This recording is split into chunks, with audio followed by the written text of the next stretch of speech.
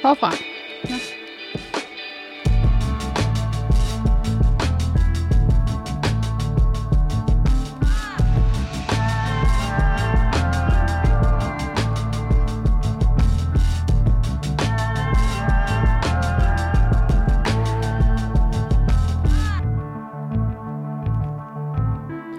Velkommen til Bag Eliten, programmet, hvor vi går helt tæt på den menneskelige fortælling bagved de bedste atleter. Dagens gæst er Europas næstbedste på en mountainbike, og måske du har set ham drøne gennem de sjællandske skove klædt i mudder. Det er selvfølgelig Sebastian, der de sidste 7 år har taget mountainbike-verdenen med storm. Og i dette afsnit skal du møde mennesket, Sebastian, der har begge ben plantet solidt på denne jord, aktivt vælger at se på det positive i livet, og egentlig bare er kæmpe fan af alt, der har med cykling at gøre. Og mit navn, det er Rebecca Gustafsson.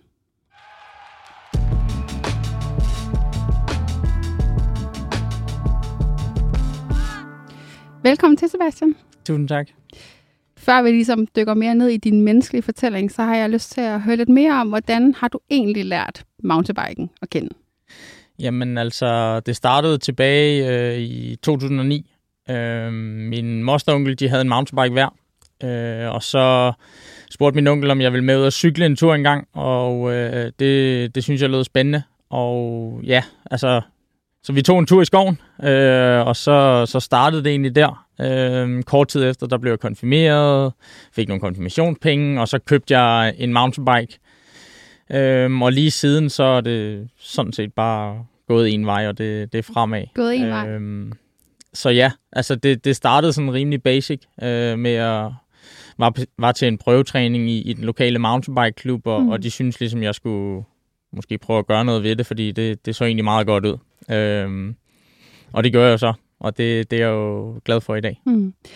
Kan du huske første gang, du med din onkel, og måske også din tante, træder op på den her cykel, og måske kører en tur i skoven?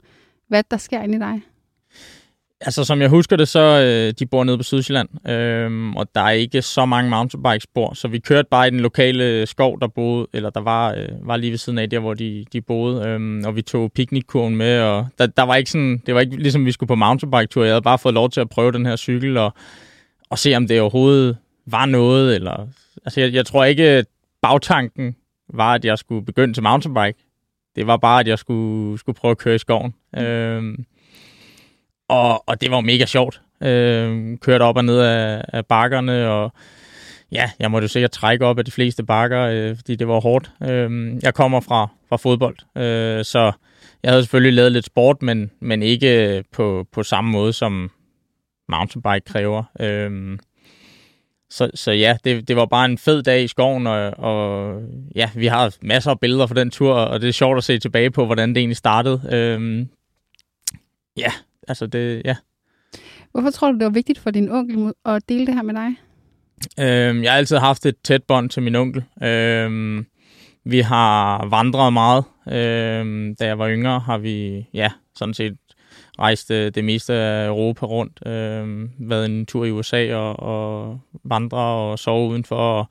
Så naturen har bare altid været rigtig vigtig for mig, og specielt også for min onkel. Så det var noget, vi ligesom kunne have sammen. Eller det startede i hvert fald sådan. Og så det var bare fedt ligesom at komme ud og nyde naturen. Det var ligesom det, vi begge to havde rigtig meget til fælles. Så det startede ligesom der, og så er det jo, ja, vi har ikke cyklet så meget siden, men altså, så har vi lavet så mange andre fede ting, også i naturen og alle mulige andre sjove ting. Men ja, det er klart, han er blevet ældre, og jeg er begyndt at køre hurtigere og hurtigere på cykel, så det er ikke lige der, vi skal have vores... Nej, det er heller ikke der, vi sådan skal have vores hyggelige timer. Det er mere, når jeg ikke er på cyklen. Nu er jeg jo mere fokuseret på træning og alle sådan nogle ting. Ikke sagt, at jeg ikke kan have en hyggelig tur en gang imellem, men det er ligesom blevet... Ja, det er jo et arbejde for mig, og jeg tager heller ikke med ham på arbejde. Nej, det er det. Jeg tænker også på den her cykeltur, det her øjeblik, du fortæller om nu. Altså, hvad betyder det for dig i dag? Altså, det betyder, at jeg er der, hvor jeg er i dag. Hvis ikke min onkel havde tilbudt mig at køre en tur på den her mountainbike, så tror jeg ikke, jeg har været her i dag. jeg ved ikke, hvem der ellers skulle have introduceret mig for mountainbikesporten.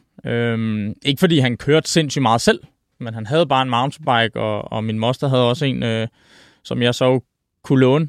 Så ja, jeg ved faktisk ikke, hvad jeg sådan helt præcist havde lavet, hvis ikke jeg havde været ude på den tur, eller de ture, vi havde i starten, hvor det virkelig fangede mig. Der er ikke lige noget sådan jeg ved ikke, om jeg skal sige drømmejob. Altså, der er mange ting, jeg godt kunne tænke mig, men lige nu, der er det i hvert fald mountainbiken, jeg er 100% fokuseret på, og det har han en helt stor aktie i, helt klart. Skal vi godt sige, at den tur, den ændrede dit liv? Ja, det kan man godt sige. Altså, det er jo, 2009, det er jo 13 år siden, 14 år siden nu. Og lige siden, der har jeg jo været ude at cykle hver dag, næsten. Altså, det er jo hele mit liv, som er bygget op omkring den her sport, som er nu er blevet til mit arbejde. I starten var det jo i bund og grund bare for sjov. Kørte nogle danske små løb, og det blev større og større, og så kom jeg på landsholdet, blev danmarksmester i nogle forskellige discipliner, og så tog det ene med det andet. Har taget en gymnasiel uddannelse, så jeg har ligesom en base, hvis det hele nu skulle glippe. Men det er klart, at som årene gik, så var det ligesom, at jeg fandt ud af, at det var det, jeg ville. Det er klart, at til at starte med, så er det jo ikke sådan, efter et år, så tænker jeg skal bare være professionel, og det går mega godt, og jeg skal bare tage verden med storm.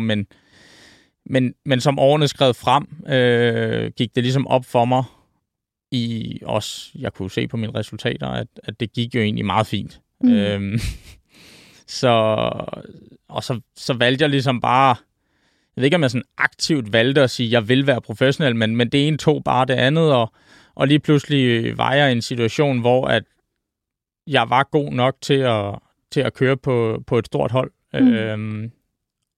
Og det er jo, det er jo både en del i at være dygtig, men også lidt heldig. Altså, man skal have de rette, man skal ikke bare lukke sig inde, og i mountainbikesporten handler det meget om at være åben, når vi er ude til cykelløbene. Altså, hvad vil det sige at være åben?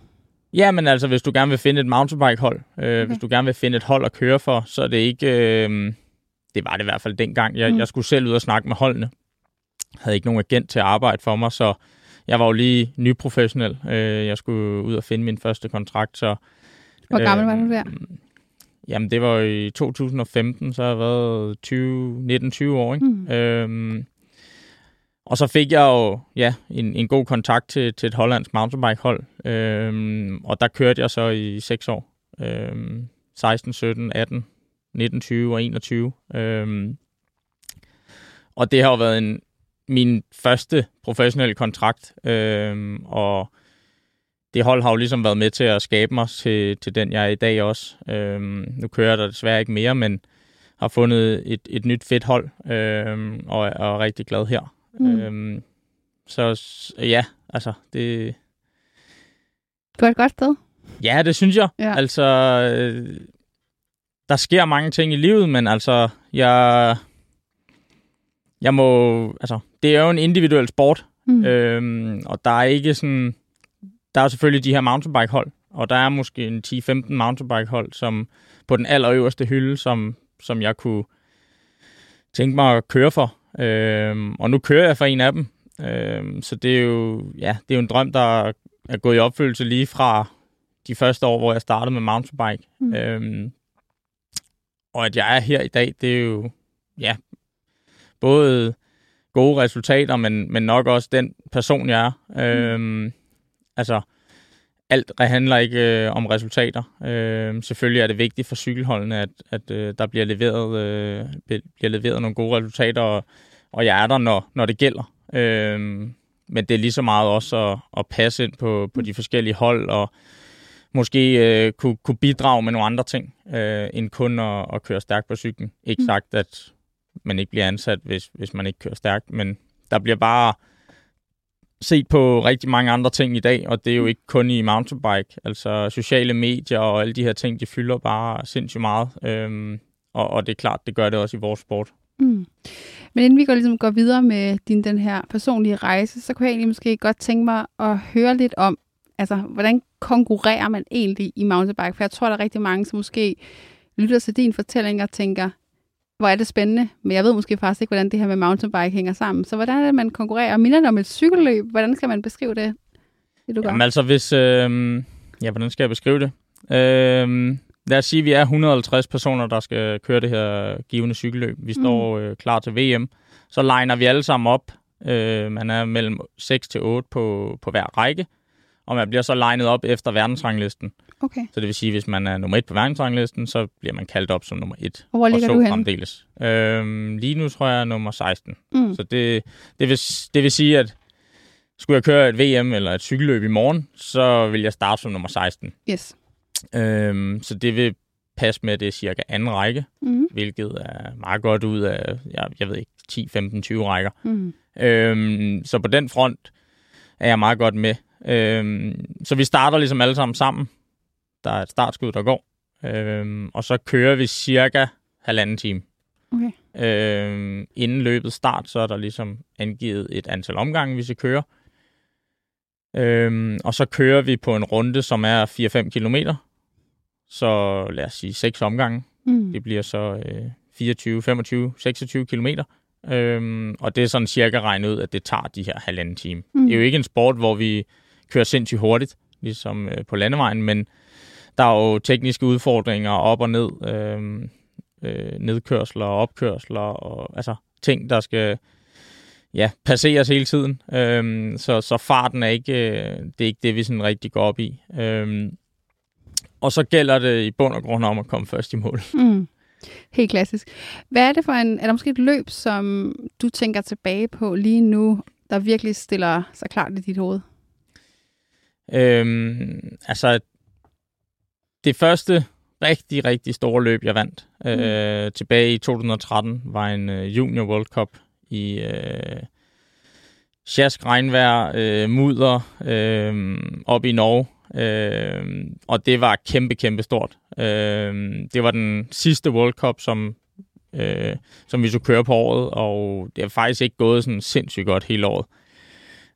Men på en eller anden måde, der får jeg ligesom vendt det hele. Jeg kan huske, at jeg var syg hele ugen op til, så der var ligesom ingen forventninger til, at jeg overhovedet skulle køre med om sejren i hvert fald. Men jeg havde bare en af de der dage, hvor alt bare spiller. Altså benene er gode, hovedet er med dig. Jeg kan huske, at jeg styrter et par gange, fordi det er så mudret. Altså vi glider rundt i bund og grund. Men det er ligesom ikke noget, der sådan slår mig ud. Og så krydser jeg stregen som nummer 1, og det var jo en kæmpe forløsning, og min første sådan rigtig, rigtig store sejr. Jeg havde vundet DM, Danmarksmesterskaberne i mountainbike for junior også, men det her, det var ligesom på den helt store scene. Udenlandsk og World Cup'en er ligesom det største, vi sådan har. Vi har 9 løb om året, og så har vi EM og VM, og så har vi en masse andre mindre løb. Men det var ligesom det største, man sådan kunne køre efter EM og VM. Går det op for dig der, at du måske kan blive noget med den her mountainbike, at du faktisk virkelig er god? Ja, jeg vil sige, altså efter mit Danmarksmesterskab i junior, det var i 2012, der begyndte jeg sådan virkelig at tænke, sådan, det kunne godt være, at det var, altså det ligesom var det, jeg sådan skulle virkelig køre på med. Og da jeg så vinder den her Junior World Cup året efter, der var det jo klart, at det blev forstærket. Altså på det her tidspunkt var jeg jo så sidste års junior og skulle til at rykke op i U23. Og det er bare noget helt andet. I U23 kører man 4 år, så det vil sige, at man kører med nogen, som er 4 år ældre end en selv. Og jeg startede med at få en masse tæsk, altså i bund og grund. Men som årene gik, så gik det jo bedre og bedre. Og altså til VM i 2015 er vi så helt oppe i. Der, som jeg husker, det bliver nummer 11, og det er så derefter, jeg sådan får den her professionelle kontrakt. Men hele forløbet i årene inden, havde jeg jo ligesom Jeg blev færdig med gymnasiet i 2014, og derefter var jeg ligesom indstillet på, at det var det, jeg ville gå efter. At blive professionel og finde et professionelt hold. Team Danmark hjalp mig en del med økonomisk støtte, og selvfølgelig havde jeg også nogle andre, altså jeg blev nødt til at arbejde ved siden af, for at få det hele til at hænge sammen. Jeg boede stadigvæk hjemme, men vi ville gerne tjene nogle penge. Så det var ligesom, jeg kunne ikke bare gå fra den ene dag til den anden, bare lave ingenting og kun cykle. Det har ligesom været sådan en fase, som langsomt er gået fra at bare cykle på lidt hyggeplan, og så begynde at arbejde lidt, og samtidig med at få noget løn, og så ligesom, som årene er gået, så er jeg blevet selvstændig, og kun ligesom kan leve af at køre på cykel. Så når vi kigger på din Instagram, og vi ser dig, du siger, lever det her cykel-mountainbike-liv i dag, så er det jo også med den fortælling, du sidder med nu i rygsækken. At vide, at det har taget et langt slid, og jeg tænker også at vide, at alle dem, der sidder og ser dig i dag, tænker, wow, hvordan er det lykkes? Jamen, det har jo ikke bare været at knipse sine fingre, og så skete det. Nej, og det er jo også det, der ikke forfærdeligt, men det der ligesom er med Instagram og sociale medier, alt ser jo perfekt ud. Og jeg kan faktisk godt lide at vise det, som ikke er perfekt. Jeg har ikke det helt store behov for at lægge op, at alt i mit liv bare kører, og at jeg bare er professionel, og jeg cykler bare lige lidt, og så ligger jeg lige på sofaen. Og sådan. Altså, jeg har jo også et liv ved siden af. Og det har jo taget mange år at nå hertil. Og så skal det også siges, at mountainbikesporten i forhold til andre sportsgrene ikke er økonomisk begavet. Altså, det er ikke fordi vi er millionærer. Så det kræver meget tid. Det er en sportgren, som kræver meget træning, og så er jeg jo væk 180-200 dage om året til cykelløb og træningslejre. Så der er også mange ting, jeg ligesom giver afkald på. Men det er jo noget, jeg har valgt. Og det er mit arbejde. Og så er det også min hobby og min passion. Og jeg gør jo ikke kun det her, fordi jeg synes, det er et fedt arbejde. Jeg kunne finde andre ting, jeg gerne vil lave som arbejde. Jeg gør det her, fordi jeg synes, det er den fedeste sportsgren, jeg kunne tænke mig at lave. Og så er jeg jo i bund og grund bare heldig at kunne leve af det samtidig. Det er sådan, jeg ser det. Det er jo... Selvfølgelig har jeg arbejdet hårdt, og jeg arbejder hårdt for hver dag at blive bedre og kunne levere bedre resultater og alle de her ting. Og med i tankerne er det jo også, at jeg er en af de få i verden, når man ser på, hvor mange vi er, som kan leve af at cykle, kan leve af at gøre det, jeg synes er mega fedt. Være ude i naturen, køre cykelløb. Jeg har jo ikke et 8-4 job. Jeg kan jo råde over min egen tid, som jeg vil. Der er jo mega meget frihed i det, jeg har. Men også sagt frihed under ansvar. Jeg står jo selv for at passe min træning. Der er ikke nogen, der sådan kommer og banker på døren og siger, nu skal du ned i hallen, og så er der 20 andre, der venter på, at vi skal træne sammen. Det er jo en sportsgren, hvor jeg træner meget alene. Jeg har selvfølgelig en træner, som laver et træningsprogram, men det er jo mig, som skal følge det. Er du nogensinde ensom i det? Både og. Jeg kan rigtig godt lide at træne alene, men jeg kan også rigtig godt lide at køre med andre, og det gør jeg også. Ikke sagt, at jeg træner alene hver dag. Det er der ikke nogen, der kan holde til. Men det kommer også lidt i perioder i livet, eller ikke i livet, men på året, hvor vi nu i den her periode af året ligesom har lidt off-season. Sæsonen den sluttede for en måneds tid siden, holdt noget pause og begyndte at træne igen.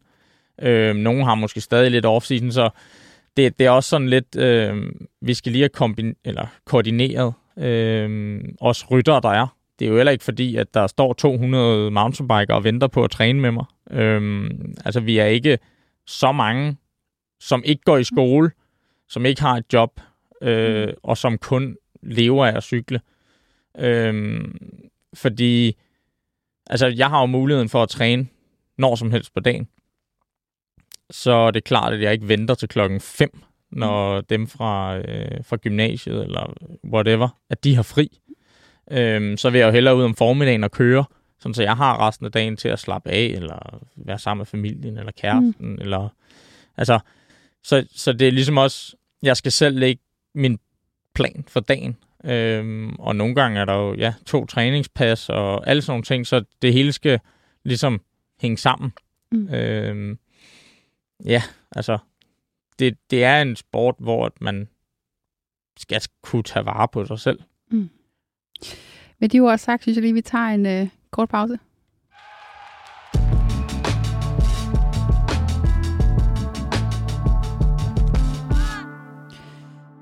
Sebastian, du sagde tidligere det her med, at du godt kan lide at vise, at dit liv, ikke er perfekt. Hvad mener du med det? Det jeg mener med, at mit liv ikke er perfekt, er, at alt i min hverdag er jo ikke bare en dans på roser. Altså, der er jo udfordringer hver dag. Og så kan det godt være, at der er nogen, der mener, at de udfordringer, jeg har, ikke er de største udfordringer. Men det er jo ting, jeg skal forholde mig til. Hvad kan det være? Jamen, det kan være alt muligt i privatlivet, træningsmæssigt. Så er der problemer på cykelholdet. Vi skal tage nogle beslutninger. Eller, altså sådan, det lyder ikke som de helt store ting, men når jeg egentlig kun er her for at køre mountainbike, så er det jo så er der mange ting ved siden af, som også skal passes. Og så kan det godt være, at jeg lægger et fedt billede op på Instagram, om at jeg er ude at cykle i solen nede i Spanien, men der kan godt være ting, som ikke spiller jo, og det er jo ikke det, eller det er jo det, folk ikke ved. Hvordan har du det med det, at skulle lægge det billede op, selvom du måske ikke er glad? Ja, nu skal det lige siges, at 364 dage om året, der er jeg egentlig glad. Jeg er ikke en person, som er negativ. Eller virkelig, virkelig meget til at gøre mig sur. Eller, altså, jeg kan selvfølgelig godt blive ked af det, men jeg er heller ikke sådan... Altså, så får jeg det løst hurtigst muligt. Altså, jeg gider ikke at gå og være indebrændt i lang tid. Det er ligesom min, livsfilosofi. Altså, jeg har ikke brug for at gå og være sur, eller altså, det er livet for kort til. Altså, jeg skal videre. Jeg har ikke... og hvis der er et eller andet på vejen, jo, så må jeg løse det. Og det kommer der jo hele tiden. Og så prøver jeg at løse det på bedst mulig vis. Og så må jeg jo tage konsekvensen af det, der nu end bliver sagt, eller løst, eller ikke løst. Eller, altså. Hvor kommer det fra? Jeg tror, det kommer fra min familie. Både min mor og min far har aldrig været på... Altså, de har ligesom altid været positive, og vi kunne snakke om tingene, og der har ligesom ikke været sådan de helt store problemer. Så det er jeg bare glad for. Og min mor er fuldstændig ligesom mig. Jeg er jo taget ud af hendes liv, kan man sige. Altså, der er fart på. Og min mor sidder aldrig stille, og det gør jeg heller ikke selv, selvom jeg burde gøre det. Hvorfor burde du det? Jamen, det er jo... Altså, når jeg kommer hjem fra 4 timers træning, så har jeg brug for at restituere. Og det er også noget, jeg virkelig arbejder på nu her i øjeblikket. Og har gjort. Men det er noget, jeg skal huske mig på. Fordi det nytter ikke noget at sætte resten af dagen i skema og have alle mulige planer. Når jeg egentlig er ansat af mit cykelhold til at køre stærkt på cykel, og derefter restituere, så jeg kan blive klar til næste træning. Ikke sagt, at jeg ikke må lave andet end at cykle og ligge på sofaen, men jeg har en tendens til at sætte for mange ting i kalenderen. Og det er noget, jeg skal lære. På den her tid af året er det fint. Der sker ikke noget. Der er ikke nogen cykelløb, der er ikke nogen rejser. Så det er nu, jeg ligesom kan udleve det, eller altså få det sådan klaret. Og det gør jeg også. Og så når sæsonen ligesom begynder i februar til oktober, det er sådan cirka sæsonen, så er det klart, at jeg har mange flere rejsedage, så det vil sige, at der er en rigtig stor del af året, hvor jeg sådan set ikke er hjemme, så der kan jeg ikke noget. Og når jeg er ude, så er fokus jo 100% på cykling, enten træningslejr eller cykelløb. Så der er jeg jo fokuseret på at restituere så godt som muligt og alle de her ting.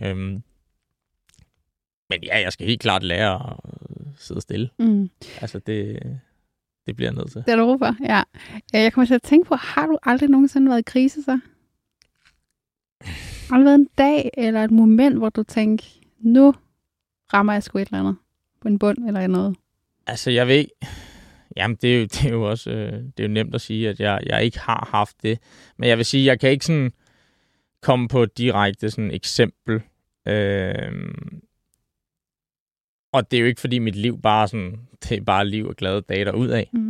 Men jeg kan ikke sådan komme med et eksempel, hvor jeg tænker, at det var virkelig, virkelig noget møg, eller sådan. Altså, hvis der er nogle ting, jeg sådan skal få sagt til folk, som jeg sådan er nervøs over, hvordan det bliver modtaget, så kan det godt tage mig nogle dage. Okay. Ligesom lige at tage mig mod til at få det sagt. Hvorfor det? Jamen, fordi jeg er bange for, hvordan de vil modtage det. Og 98% af gangene, så er der ikke noget problem. Og det har jeg også lært med årene. Og det er jo blevet bedre, men jeg er også bare en person, som jeg orker ikke konflikter. Så jeg prøver ligesom at få på bedst mulig vis ledt os rundt om konflikten. Eller sådan, altså... Og ja, altså jeg er bare ikke... jeg gider ikke konflikter, og jeg kan ikke sådan... Altså, det er klart, man bliver nødt til at snakke om tingene, men jeg gider ikke, at det bliver stå og råbe og skrige af hinanden. Og, altså, sådan er jeg bare slet ikke, på nogen måde. Nej. Når du siger det, så får jeg lyst til at spørge dig om, hvad er dit forhold til følelser? Ja, det... jamen, hvad skal jeg sige? Altså...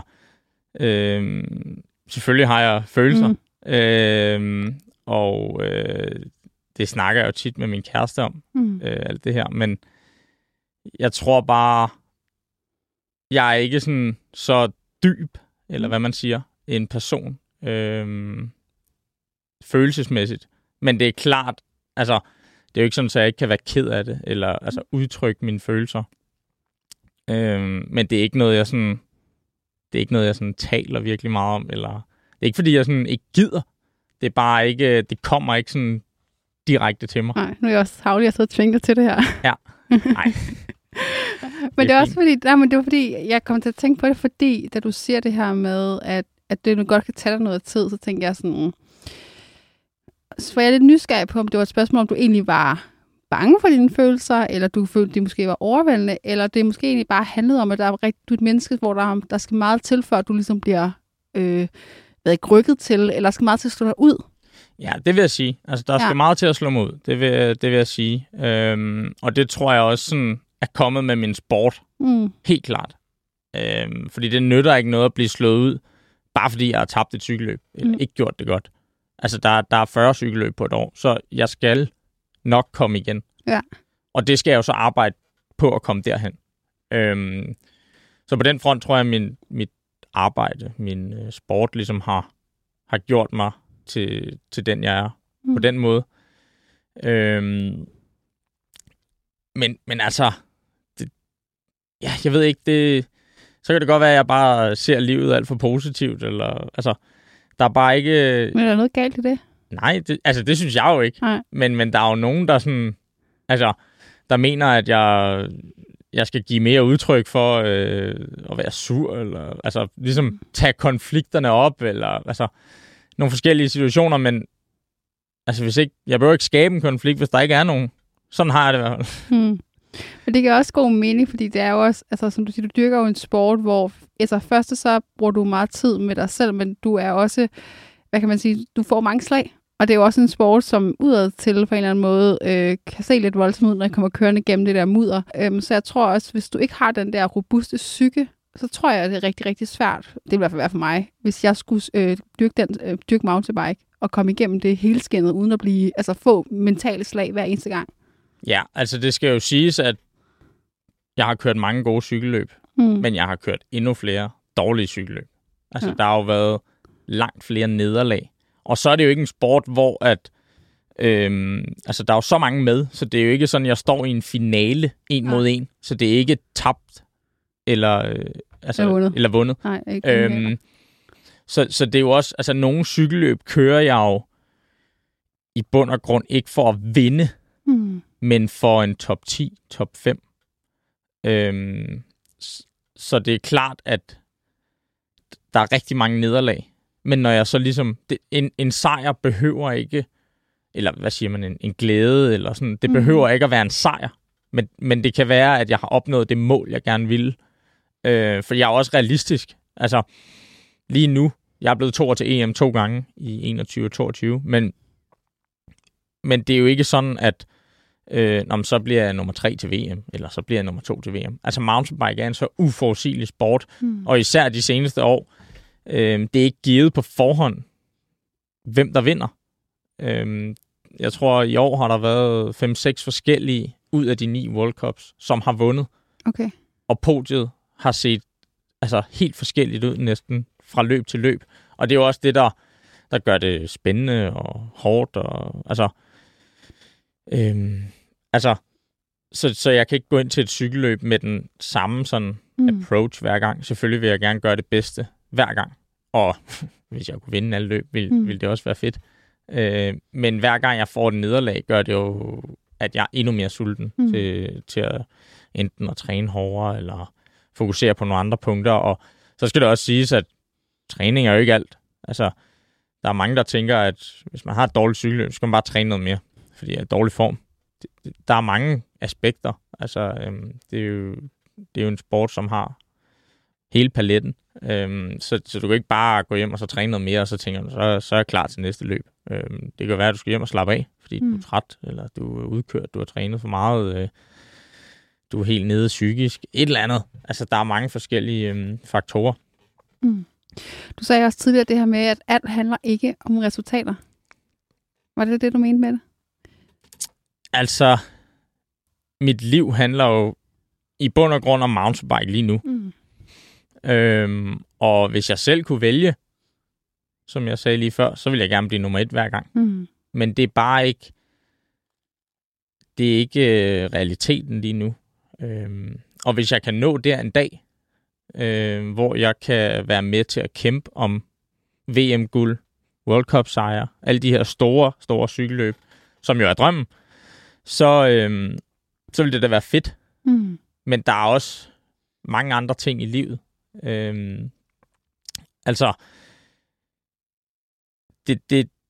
Mit liv lige nu handler jo 100% om mountainbike. Men ikke 100% om ligesom sådan det enkelte resultat. Det handler også om processen. Hvordan er det, jeg er nået til det her resultat? Det er en lang proces, jeg er begyndt at træne nu, og sæsonen starter først i februar. Altså, der skal jeg lige kunne se 3-4 måneder frem. Så ligger der en eller anden gulerod lidt længere fremme, men det er jo ikke sådan, at jeg træner, fordi at i næste uge, der skal jeg sgu køre et cykelløb, og det bliver fedt og sådan noget. Så det er jo en langsomlig proces til at nå dertil. Jeg har haft Michael Mørker med i studiet, og noget af det, han sagde, som jeg kan lidt høre også i dine ord, han sagde det her med, at han måske egentlig hellere, eller han vil hellere være et ordentligt menneske end en stor stjerne, fordi det betyder mere for ham. Så er der noget, som betyder mere for dig, end at blive nummer 1? Fuldstændig som Michael, han siger det, så at være et ordentligt menneske, det vil jeg meget hellere. At være en person, som, jeg siger ikke, alle skal kunne lide mig, men ligesom være en vældig person, og være der for mennesker, være der for min familie, være der for min kæreste, og samtidig kunne køre cykelløb og gøre det godt. Det vil jo være den ypperste. Men jeg gider ikke at være en person, som vinder cykelløb hele tiden, og ikke har nogen venner, og ikke vil snakke. Der er ikke nogen, der vil snakke med mig, eller noget som helst. Og jeg gider ikke Ja, hvordan skal jeg forklare det? Altså, at sætte det hele på et bræt. Mm. Det er klart, jeg investerer alt, jeg kan i det her projekt. Mountainbike. Og jeg går ikke på kompromis med noget. Det skal siges. Altså, de fleste fødselsdage og de fleste arrangementer, og jeg ved ikke hvad i familie og svigerfamilie og alle sådan nogle ting. Jeg siger nej. Fordi jeg kan ikke. Altså, jeg kan ikke være med. Jeg er fysisk ikke til stede. Jeg er ikke hjemme. Og det har da taget nogle år sådan, og ligesom... Altså, min familie, de er sådan ret indforstået, og de ved godt, jeg kan ikke, som udgangspunkt. Så er det heldigt, hvis jeg kommer. Det er du overrasket. Ja. Og det er jo et valg, jeg har taget, og det gør jeg jo allerede ret tidligt. Og så kan jeg jo sige, at jeg er egoistisk, eller hvad jeg er, men det er jo en drøm, som jeg hele tiden har ville gå efter. Og nu det lykkes, så kan jeg ikke bare sætte mig tilbage i sofaen og lave en espresso, og så bare sidde der. Altså, jeg bliver nødt til at komme videre. Der er nye mål, der er en ny sæson, og jeg skal jo hele tiden arbejde. Det er jo ikke sådan, så bare fordi jeg har trænet det ene år, så kan jeg slappe lidt andet eller af det næste år. Altså, der er jo hele tiden nye lag, der skal på. Og det kræver jo noget hele tiden. Ja, så der er masser, jeg går glip af i livet. Du virker også til, som om, at du er ret bevidst om, hvem mennesket Sebastian er, uden cyklingen, har jeg lyst til at sige, eller uden mountainbiken. Hvordan ser du selv på det? Ja, altså, ja, det synes jeg. Det er ikke sådan, at jeg går sådan og tænker over, hvordan jeg gerne vil være. Nej, men måske de to ting er lidt forskellige. Eller er det samme person? Ja, det er jo selvfølgelig klart, når jeg sætter mig op på cyklen, så er jeg mountainbike Sebastian. Og når jeg ikke er på cyklen, så er jeg 80% mountainbike Sebastian og 20% ikke. Det ligger jo hele tiden i baghovedet. Hvad er det, jeg laver i løbet af dagen? Jeg tænker hele tiden sådan, altså jeg kan ikke drikke en flaske vin om aftenen, fordi så er jeg dårligere i morgen, og jeg er dårligere næste uge. Så der er hele tiden, altså mountainbike Sebastian ligger hele tiden i baghovedet, og ligesom tænker over, hvad er det, der er smart for mig nu? Hvad er det, kan jeg optimere på noget? Er det smart, hvis jeg gør det her? Hvor normale mennesker, de gør ikke noget, om de drikker en flaske vin, eller de hopper på trampolin i 8 timer, fordi de skal i bund og grund bare på arbejde i morgen. 8-4. Bare siger jeg. Det kan også være hårdt, men det er bare sådan, det er ikke... Altså, jeg bliver nødt til sådan det meste af året at ligesom tænke på, hvad er optimalt for mig? Hvornår går jeg i seng? Hvornår skal jeg stå op? Hvor mange timer søvn skal jeg have? Hvad skal jeg egentlig spise på de rigtige tidspunkter? Skal jeg køre ud og træne i slagregn 4 timer, eller skal jeg tage 2 timer indenfor? Hvad er smartest? Bliver jeg syg? Bliver jeg ikke syg? Jeg skal snart på træningslejre. Alle sådan, altså, der er rigtig mange ting, jeg drøfter selvfølgelig det meste med min træner, men der er jo også mange ting, jeg selv skal tage en beslutning omkring, som har stor indflydelse på mit liv og min karriere og min dagligdag. Og det er selvfølgelig for det meste små ting, som jeg sagtens kan tage en beslutning om selv, men nogle gange er det også bare fedt for mig at få bekræftelse fra min træner eller andre, at det, jeg har gjort eller gør, er det rigtige. Det tror jeg, alle kan ikke genkende til. Men det virker også som om, at altså, der virkelig hviler meget ansvar på dine skuldre. Ja, altså det er jo ikke en sport, hvor du møder op med et hold.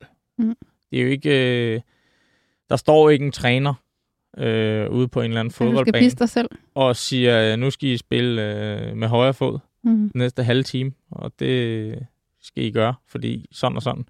Jeg får ligesom et program inde på internettet, og det kan jeg se nogle uger forud, så jeg ligesom kan koordinere, og altså sådan der har et overblik over det, og selvfølgelig kan der blive ændringer i alt det her. Og så er det ligesom min opgave at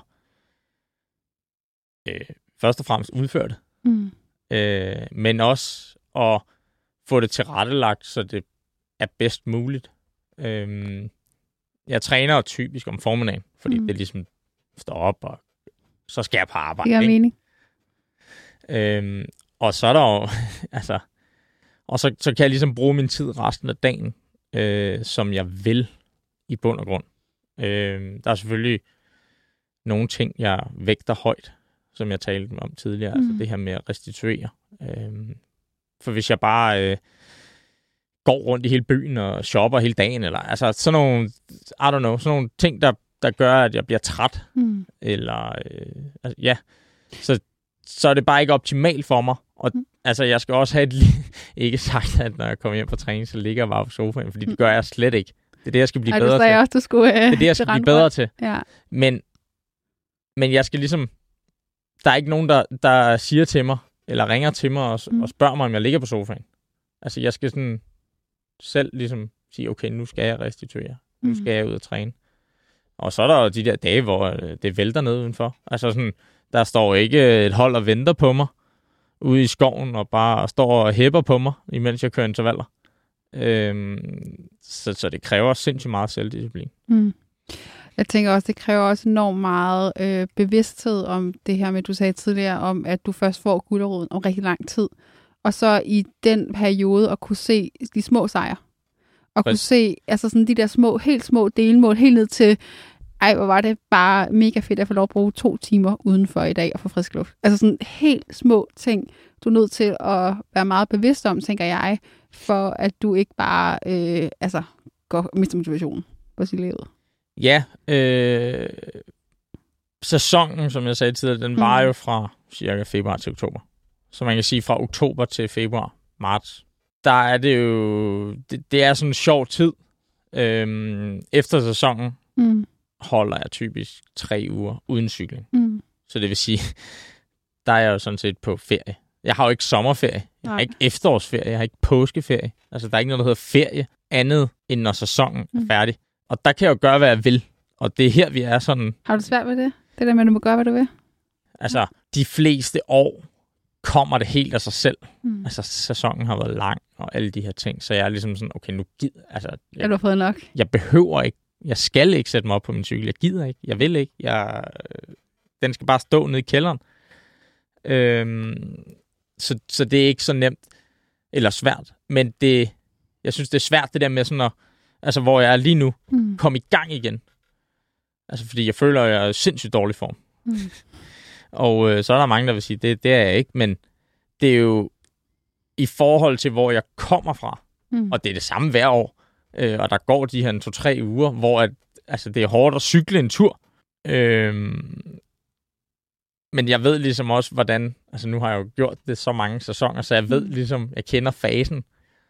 Og så er der det her med off-season, hvor jeg slet ikke laver noget. Typ tager på ferie, eller hvad jeg nu gør, og tænker ikke rigtig over, hvad jeg spiser og drikker. Og så begynder det sådan at blive mere og mere seriøst, som vi kommer tættere og tættere på sæsonen. Mindre og mindre alkohol, og mere cykling. Og så er der den her fase, hvor det er sådan lidt af en blanding. Hvor det er sgu lidt hårdt at stoppe efter en bytur og tage ud og træne. Men så har jeg det også sådan, hvis jeg kan gå i byen dagen før, kan jeg også tage ud og træne. Altså, det er mit arbejde. Og så har jeg jo i bund og grund hele dagen til det. Så det er ikke sådan, jeg skal møde op 10:00 på en eller anden fodboldbane, hvor der står nogen. Så jeg kan igen, råde over min egen tid, men jeg skal jo stadigvæk få det klaret. Eller gjort, jeg skal jo træne. Du har egen hus. Vi er ved at være ved vejs ende, i hvert fald der, hvor vi skifter til lytternes spørgsmål. Men jeg kunne rigtig godt tænke mig at spørge dig her til sidst om, vi sagde tidligere om det her med, at du er en cykel eller en mountainbike, Sebastian, men der er også et menneske, Sebastian. Så hvem er mennesket, Sebastian, hvis du uden dine titler, og uden dine titler som søn og kæreste, så videre, hvem er det? Jamen, mennesket Sebastian er jo en glad dreng i bund og grund, der bare der elsker at udforske, opleve nye ting, gå i dybden med ting, er 364 dage om året glad. Og så er jeg jo bare en sportsfreak, som bare...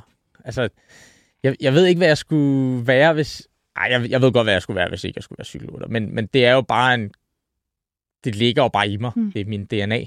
Altså, men altså, de fleste, der møder mig, og de synes jo også bare, at jeg er en glad gadedreng. Altså, og det er jo, som vi har talt om tidligere, altså, det er jo ikke sådan, at jeg har det fedt hver dag, men jeg prøver ligesom at, altså jeg synes ikke, at jeg skal prøve på en eller anden måde at have det dårligt, eller have en dårlig dag med vilje. Altså sådan, der skal ligesom meget til at slå mig ud.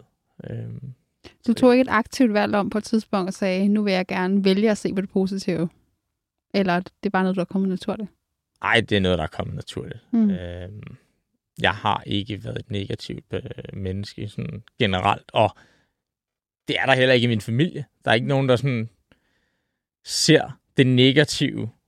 Altså ligesom prøve at fiske efter, kan vi finde noget negativt i det her mega positivt? Så det kommer jo bare derfra. Ja. Og måske også en kærlighed for de små ting, og det her med at dele med hinanden. Ja, det synes jeg. Synes jeg. Helt klart. Altså, mountainbike er jo en individuel sport. Men hvis det er jo mega fedt, når hele min familie kommer og ser, og jeg kan dele det med dem, og det går godt, og min kæreste er der, og det er bare sådan en stor eufori. Og så har jeg selvfølgelig mit cykelhold, som jeg rejser rundt med, og alle de her ting, og når det går godt der, er vi jo ligesom også som en familie, ikke? Det bliver vi jo, når vi er så mange timer og dage sammen om året. Så ja, altså... Det kan jeg. Ja, det synes jeg. Ja, altså... Jeg laver det, jeg mega godt kan lide. Og sådan set bare køre på cykel. Altså, det lyder jo nemt. Og der er jo... Det lyder bare også måske rigtigt. For mig gør det. Og så føler jeg mig bare mega heldig. Altså, der er jo ikke mange, der er her, hvor jeg er. Og der er rigtig mange, der gerne vil være her. Og hvis jeg kan hjælpe nogle af dem til at komme herhen, så vil det glæde mig rigtig meget. Det synes jeg er de perfekte ord at gå til lytternes spørgsmål på.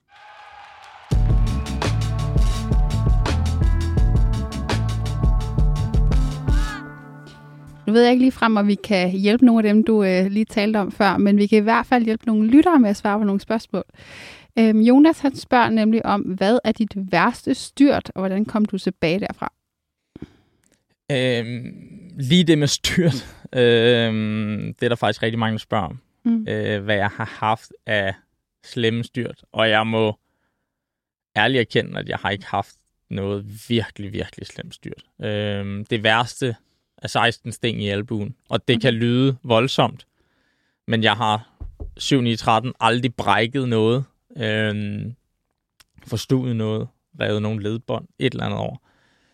Så på den front er jeg sådan ret heldig. Så kan man jo tale om, at jeg ikke har presset det nok til grænsen, eller alle de her ting, men altså, det er jo aldrig, det er jo ikke sådan, at jeg går efter at styrte. Jeg går efter at finde grænsen, og det gør jeg da også tit. Altså, jeg styrter jo tit, men jeg er bare aldrig sådan rigtig kommet til skade. Så det er jeg jo glad for. Så har der jo været så mange andre ting, som ligesom har sat mig tilbage. Altså, det er jo ikke sådan, at hver uge bare kører. Der er jo mange sådan forskellige ting, som kan sætte en tilbage. Jeg har haft nogle perioder i livet, hvor at jeg psykisk under cykelløb ikke har været til stede, eller jeg har bare ikke kunne magte det. Og det er jo selvfølgelig ikke en skade, men det er jo noget, jeg sådan... Så er jeg ligesom blevet sat godt tilbage, og så må jeg finde et fundament igen og komme tilbage på den front. Hvorfor ikke det? Hvorfor har du ikke kunnet psykisk være der? Der har været nogle perioder i min karriere, hvor det er mere... Altså, det er jo ikke sådan, at jeg ikke har ville køre cykelløb. Og det er stadig noget, jeg arbejder på. Intenst. Ligesom at kunne være der i cykelløbet. Og det er ikke sådan, at jeg ikke træner, eller alle de her ting. Alt går godt, men jeg har bare ikke kunne præstere, som jeg gerne ville. Og jeg er 99% sikker på, at det har været noget psykisk, eller er noget psykisk, under cykelløbet. Så jeg bliver nødt til at finde nogle værktøjer til ligesom at kunne arbejde med mig selv under cykelløbet, med puls 180. Det synes jeg var et godt svar. Det næste spørgsmål, det er fra Christina, der spørger, hvad er du mest stolt af? Jeg er mest stolt af resultatmæssigt, er jeg mest stolt af min andenplads. 2 gange andenplads til EM. Og så, altså, ja, mine danske mesterskaber betyder rigtig meget for mig også. I mountainbike og i cykelcross.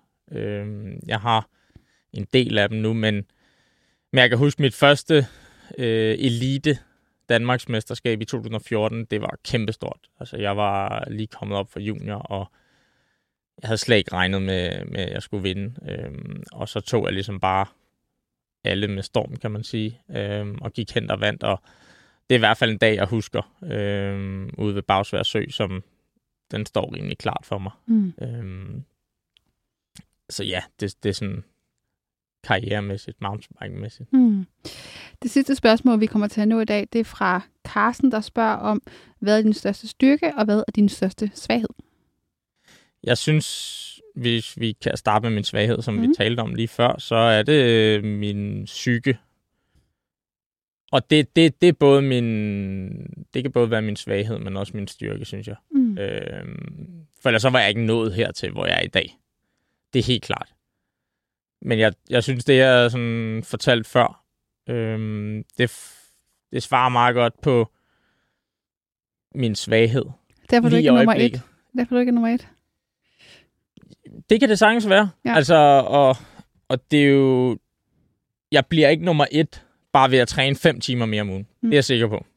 Der er mange små faktorer, som spiller ind på det her plan nu. Det er jo ikke sådan,